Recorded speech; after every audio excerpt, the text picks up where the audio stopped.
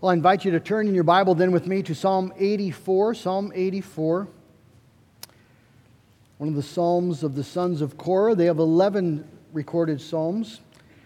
And they often share this theme of delight in the house of the Lord and delight in the worship of God. And that's what we have here in Psalm 84. I'm entitling my message tonight, The Worshiping Pilgrim. Psalm 84.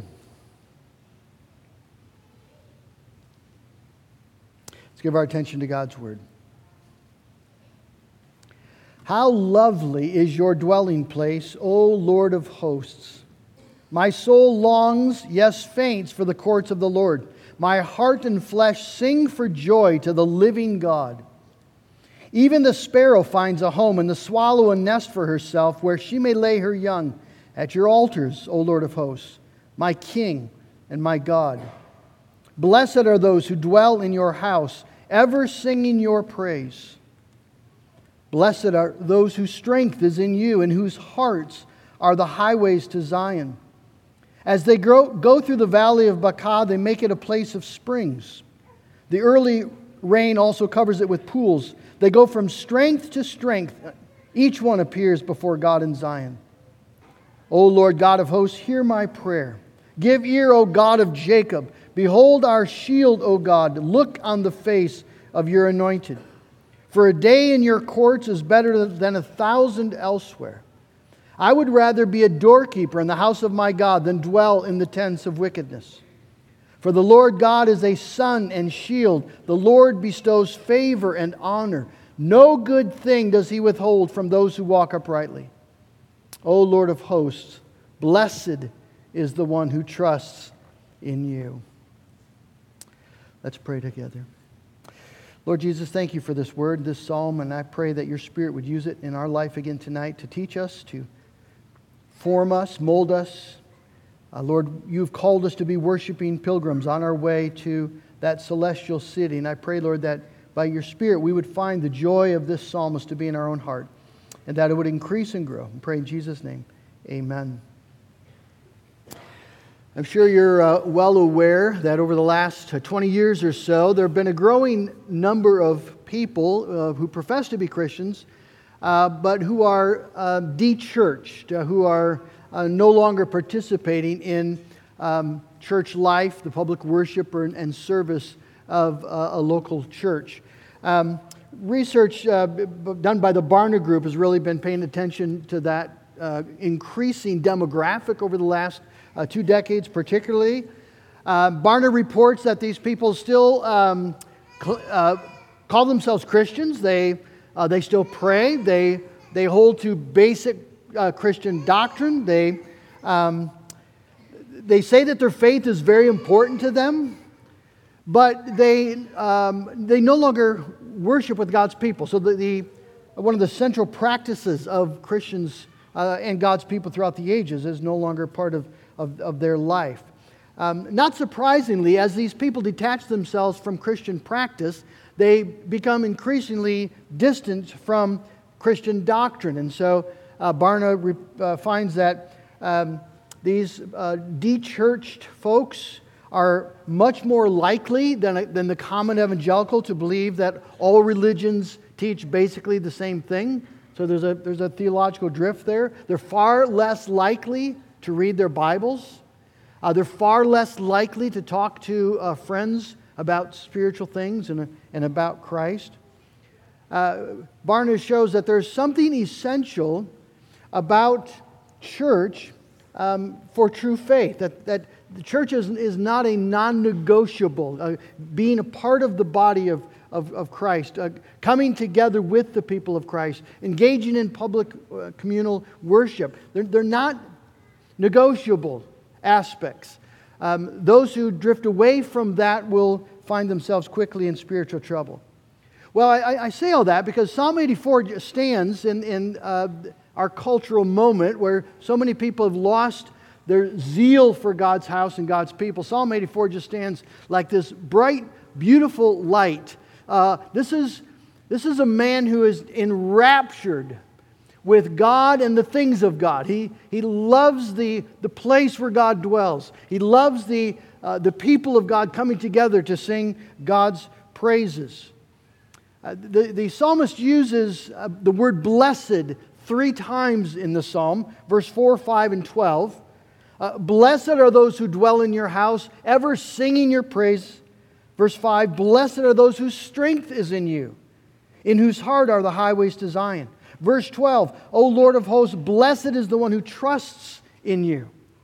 This man is experiencing blessedness. And the word can be translated happy. That's not an inaccurate translation, but it's richer than that. The blessed man in Scripture is a man, right like in Psalm 1. He's got his roots sunk deep by the riverside. And there's fruit coming from his life. The blessed man in Scripture is the man who's found the purpose of life. What this is all about. He's found this source of great joy and comfort and peace in life. That doesn't mean he lives an easy life. The blessed man also lives a difficult life. But he, in the context of the difficulties, he's not shaken.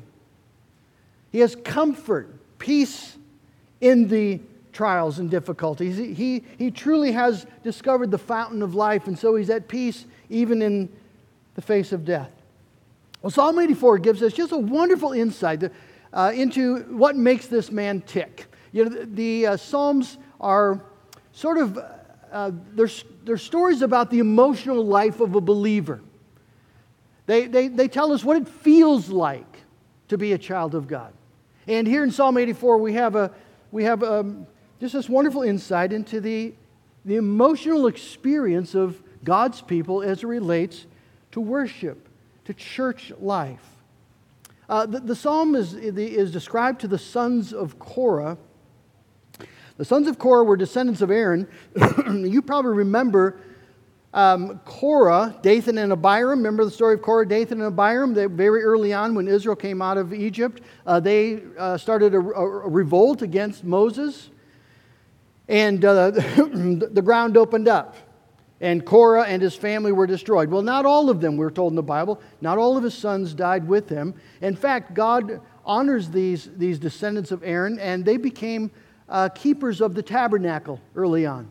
They were like janitors. They were taking care of the place, and they continue that even in the temple. But in 1 Chronicles 6, I believe, 6 verse 31, we're told that David also made them, well, I'll read the text. He says, David put them in charge of the service of song in the house of the Lord. So they were temple musicians.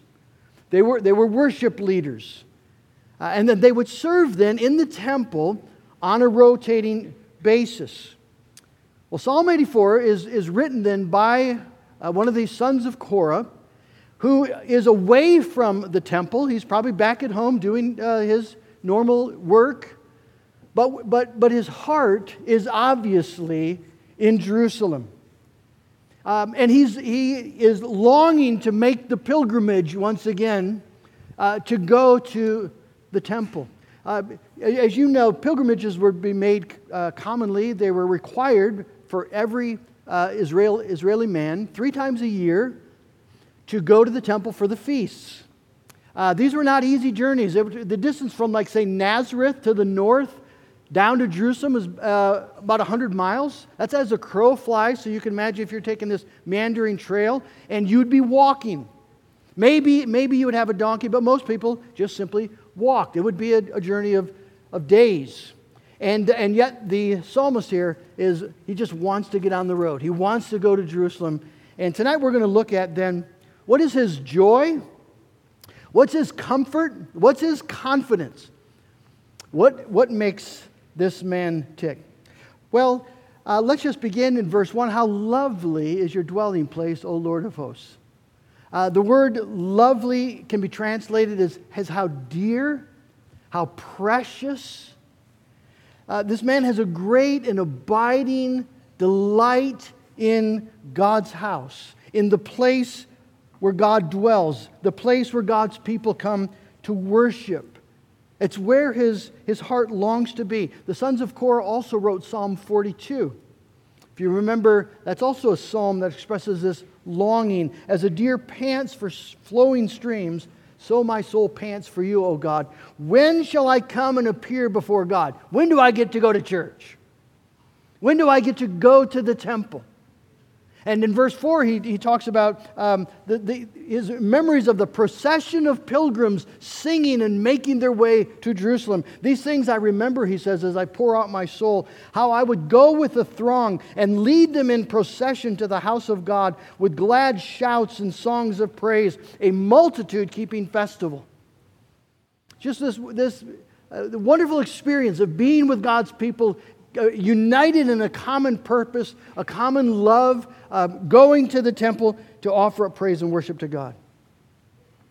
It's a common theme in the Psalms. This delight in the Lord. Psalm 43, verse 4, another song, a psalm of the sons of Korah. Then I will go to the altar of God, to God my exceeding joy. So that's what makes this man tick. First, he just has a love for the Lord. And because he loves the Lord, he loves the things that belong to God. He loves the house of God, the people of God, and the praise of God. And he's envious, notice, even of the swallows. They get to live there. They get to make their nests in the various nooks and crannies of the temple and the courts of God. And they're there all the time. And they have their young there. What a place to raise your family, right? He's envious of the swallows there, because you see, they're in the presence of God and with the people of God. That's where blessedness is found. Verse 4, blessed are those who dwell in your house, ever singing your praises. That's where blessedness, the greatest blessedness in life, is found, with God's people in God's house, singing God's praise. One of the people who illustrated this really, really well in my life was my brother Randy. Randy loved to worship. He wrote in his, I saw where he wrote in his margin of his Bible by Psalm 16, oh, how I love to worship Christ.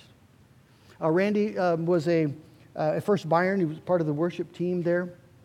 And if you ever saw Randy sing, the joy of it was all over his face. I called Trish to see if Randy had written anything by Psalm 84, and he absolutely had. And he had underlined verses 4 and 5. Blessed are those who dwell in your house, ever singing your praise.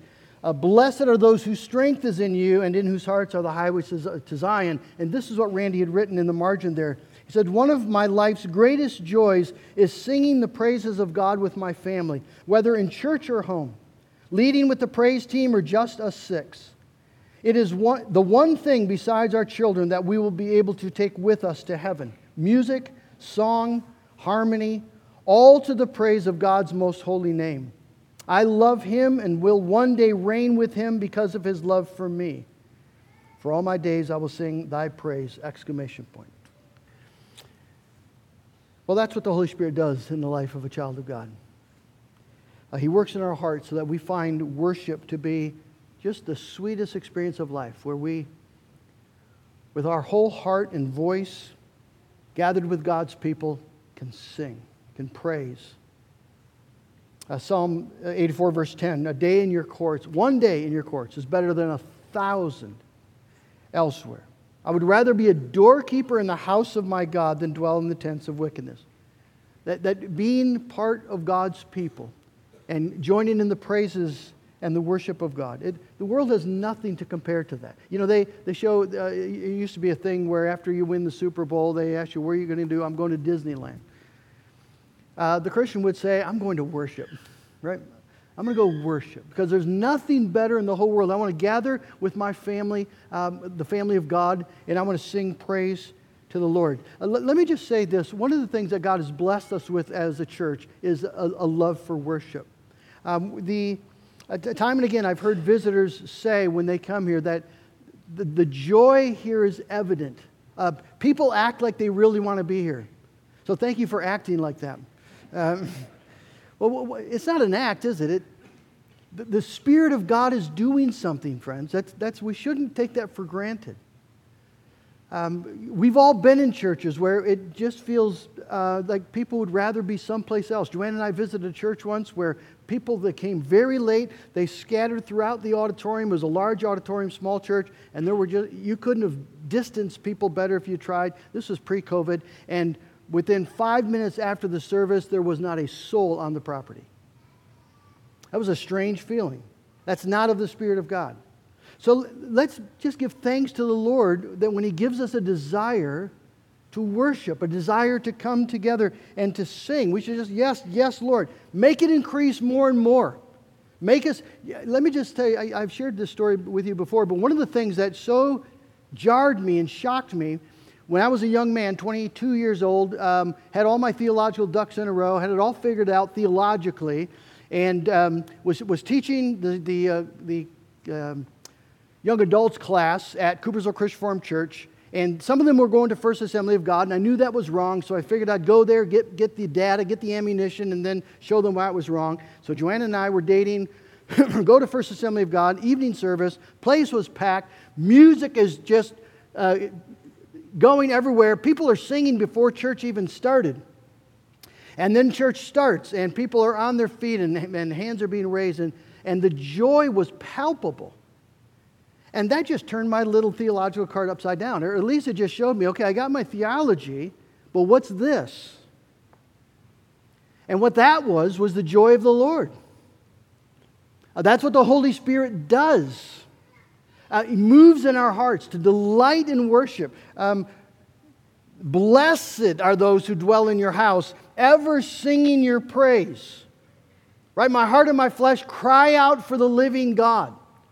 This evident experiential longing for God and delight in God that flows from our lips as we sing. That's just something that is so deeply honoring to the Lord. When we look like we actually enjoy the presence of God, and we look like we really enjoy the worship of God, that we want to magnify His name. Now I recognize we don't always feel that way, right? We don't always feel that way about coming to church. Sometimes it just feels like a lot of work. Sometimes we're just tired. Sometimes we're spiritually apathetic. Sometimes we just rather stay home. I totally understand that. Sometimes I would rather stay home. But you see, what the Holy Spirit does is, and will do in our life as we look to Him, He creates this delight in the people of God, in this desire for the worship of God, to be together as the church of Jesus Christ. That's something that matters to us. I belong to the church, and the excellent ones in the land, the saints in the land, in them is all my delight. I love those people. Love to be with them. Love to worship God with them and to serve the Lord with them. That's what the Holy Spirit does. He's clearly done it in the heart of this psalmist. It's a defining desire of God's children. That's their desire. That's their comfort. Their joy. What's our comfort? Verse 5, blessed are those whose strength is in you, in whose hearts are the highways to Zion. The highways to Zion, of course, they don't have expressways back in those days, but the highways are the raised, cared-for roads that lead to Jerusalem, because those are the roads that mattered. And a pilgrim, a worshiping pilgrim, has that road on his heart. That's where he wants to go. He loves the roads that lead to Zion. It's not an easy road. Pilgrimages were not pleasure cruises. It's a long walk. Sore feet, weary legs, days of monotony, and yet there's a joy in the midst of the hardship. And the psalmist notes the hardship here when he talks about the valley of Baca. Notice as they go through the valley of Baca, they make it a place of springs. One of the reasons that the translators leave Baca, it's the Hebrew word, of course, because we're not quite sure how to translate it, but I think the best translation is Baca is associated with weeping, tears. And so maybe in your Bible you have that, the valley of tears, the valley of weeping. The point is that God's pilgrims must go through unpleasant places on our journey to God. We're going to face valleys of grief and sorrow and trial. The Bible doesn't hide that. Jesus says in Matthew chapter 7 that the gate is narrow and the way is hard that leads to eternal life. He tells us right up front, there's a valley of Baca and maybe numerous valleys. So why does the psalm say, blessed are these worshiping pilgrims? Well, the answer is because the valley of Baca, the place of weeping, is also the place where we experience the strength of God. Blessed are those whose strength is in you. Verse 7, they go from strength to strength until each one appears before God in Zion. Blessed, you see, are the people whose strength is the Lord their God. The people who discover that they are weak in and of themselves, yet God is so strong and so faithful and so sufficient. Blessed are the God is my strength people. Psalm 146 verse 5 says, blessed is he whose help is the God of Jacob, whose hope is in the Lord his God, who made heaven and earth. The God that we rely upon is the God who made heaven and earth. Blessed are those who can say with Psalm 121, I lift up my eyes to the hills. Where does my help come from? My help comes from the Lord who made heaven and earth. You see, friends, the gospel isn't just good news for our guilt. It's good news for our weakness, for our fickle faith. It's good news for our physical and emotional and spiritual weakness. For God is our strength. You'd be amazed how often the Bible talks about that, about God as our strength and our shield. And so despite the hardships that God's people face, they have the assurance that they will go from strength to strength till each appears before God in Zion. Every single one of God's children makes it home. Every one. Not a single one is lost, all because of the strength that God provides. And so our part then is to trust in Him. And that's the last blessedness of the psalm. Blessed are those who trust in you. The last 5 verses of the psalm have just this ring of confidence as he prays to the living God. Verse 8, O Lord God of hosts, hear my prayer, give ear, O God of Jacob. Notice the titles he uses. O God of hosts. Who is that? Well, the hosts that's the armies of heaven. And God is the king, the captain of the armies of heaven. We know that Jesus particularly is the Lord of hosts. And so He's mighty. The God of Jacob is the God who made covenant, not with the most deserving man. Jacob was a schemer, conniver, sinful man.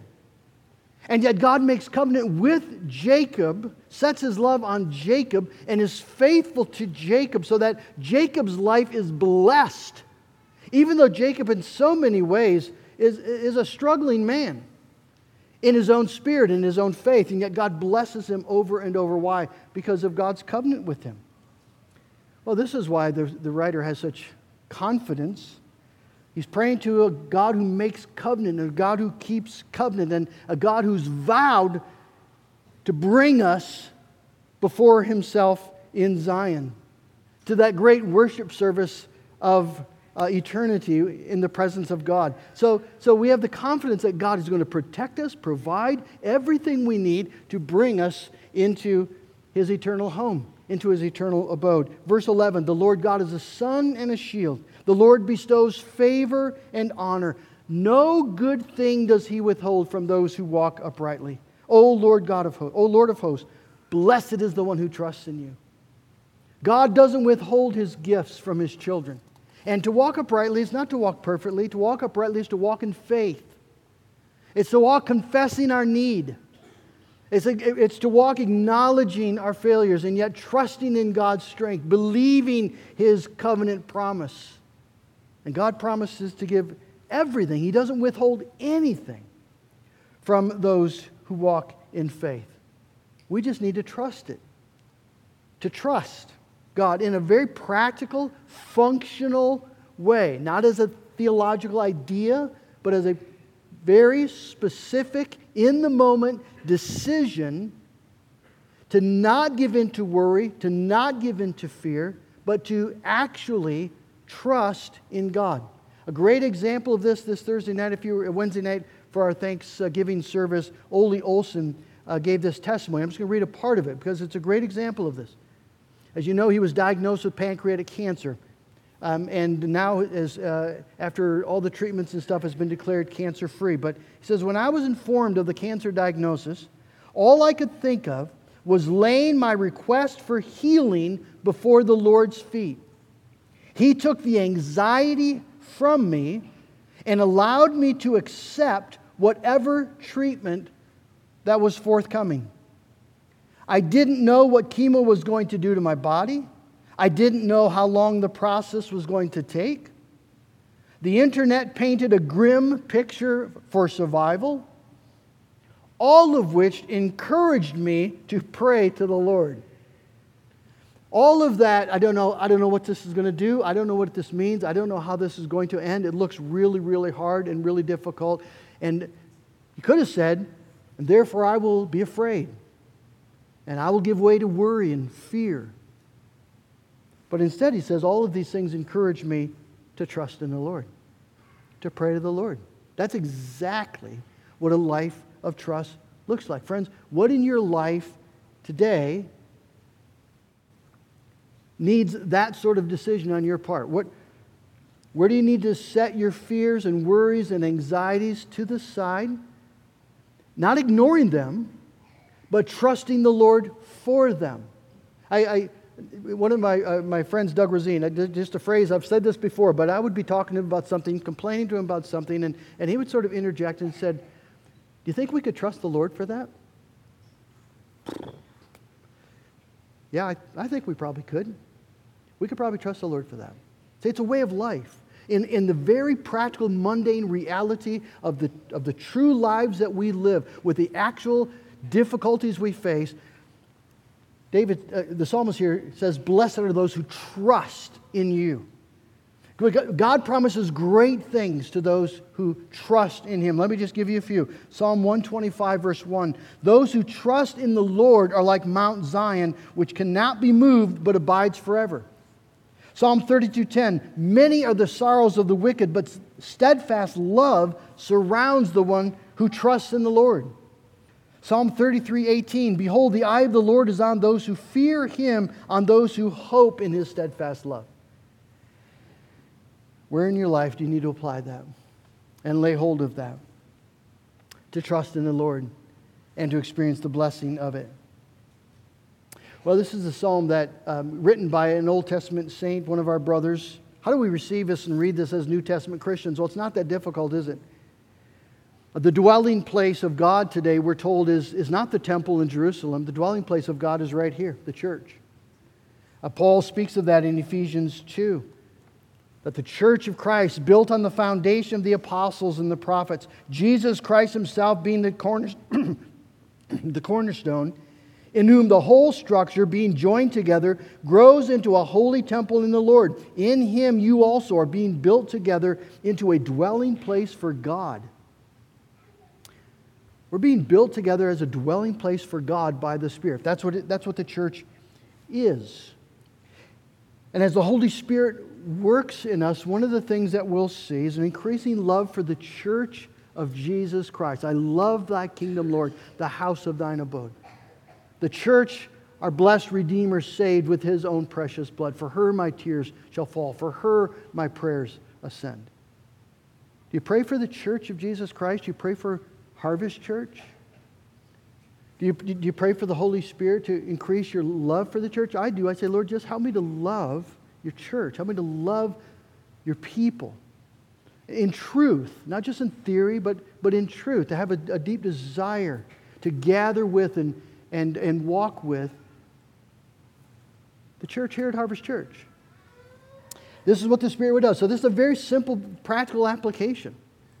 The Spirit is calling us to be a worshiping pilgrim and to delight in worship the way the psalmist here does. But there's another just wonderful New Testament clue here. When in verse 9, it's easy to skip over when the psalmist says in verse 9, "Behold our shield, O God, look on the face of your anointed." He's praying specifically for Israel's king. And why would he do that? Well, he's just talked about the God of Jacob, the God who makes covenant, the God who made covenant with Israel. And his mind naturally then goes to Israel's covenant head, which is the king. You know, if you know your Old Testament, as goes the king, so goes the people. If the king is righteous, God pours out His blessings on the king, on the nation. If the king is wicked, God brings judgment and hardship on the nation. Well, as New Testament Christians, how much confidence can we have knowing that God has made covenant with us through Christ, our King? And that therefore no good thing will He withhold from us in Jesus. Paul says in Ephesians 1 that God has blessed us with every spiritual blessing in Jesus, and He will continue to do so all the way to the end. And so what greater reasons, friends, do we have to give praise? What greater reasons do we have to take comfort in the strength that God provides, to trust in the God who promises to bring each of us before His face in Zion? Let's trust Him with our whole heart. Let's live and walk like worshiping pilgrims, joining with the great procession, making our way to our eternal home. May God grant it for His glory. Amen.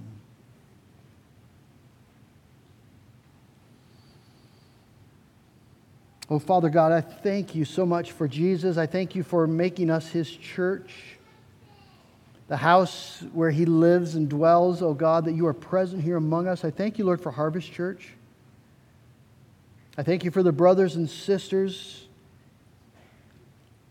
the family that we have here. I thank You for the work of Your Holy Spirit here. Thank You for the children. And Lord Jesus, I thank You that this is a place that You are building for Your dwelling, a place where You are glorified, a place where You've called us together as one body with one hope, one faith, one Lord, to love each other, to work together, to walk together on this pilgrim journey as we make our way to our heavenly home. And so, Jesus, I pray that You give us a great love for the Church of Jesus Christ, that we would count one day here better than 1,000 elsewhere. And that, Lord, by Your Spirit, You would just give us this wonderful, expressive emotion of joy in the church and in the worship of the church. That we would be, Lord, thrilled to sing, to pray and praise with God's people, knowing, Lord, that this is the one thing in the world that we will take with us into eternity. For there we will worship You forever and perfectly. And so, Lord, I thank You for the work of Your Spirit in our life. And I pray, Lord, as we just see this shining example here in Psalm 84, that as New Testament Christians, Lord, this would be experienced and expressed right here. That we would be these people by the grace of God and for the glory of God. In Jesus' name we pray. Amen. Let's sing a hymn together, just delighting in God's grace to us and making us His people, the chosen of the Lord, as we saw this morning. Let's stand together and sing, "We Are God's People."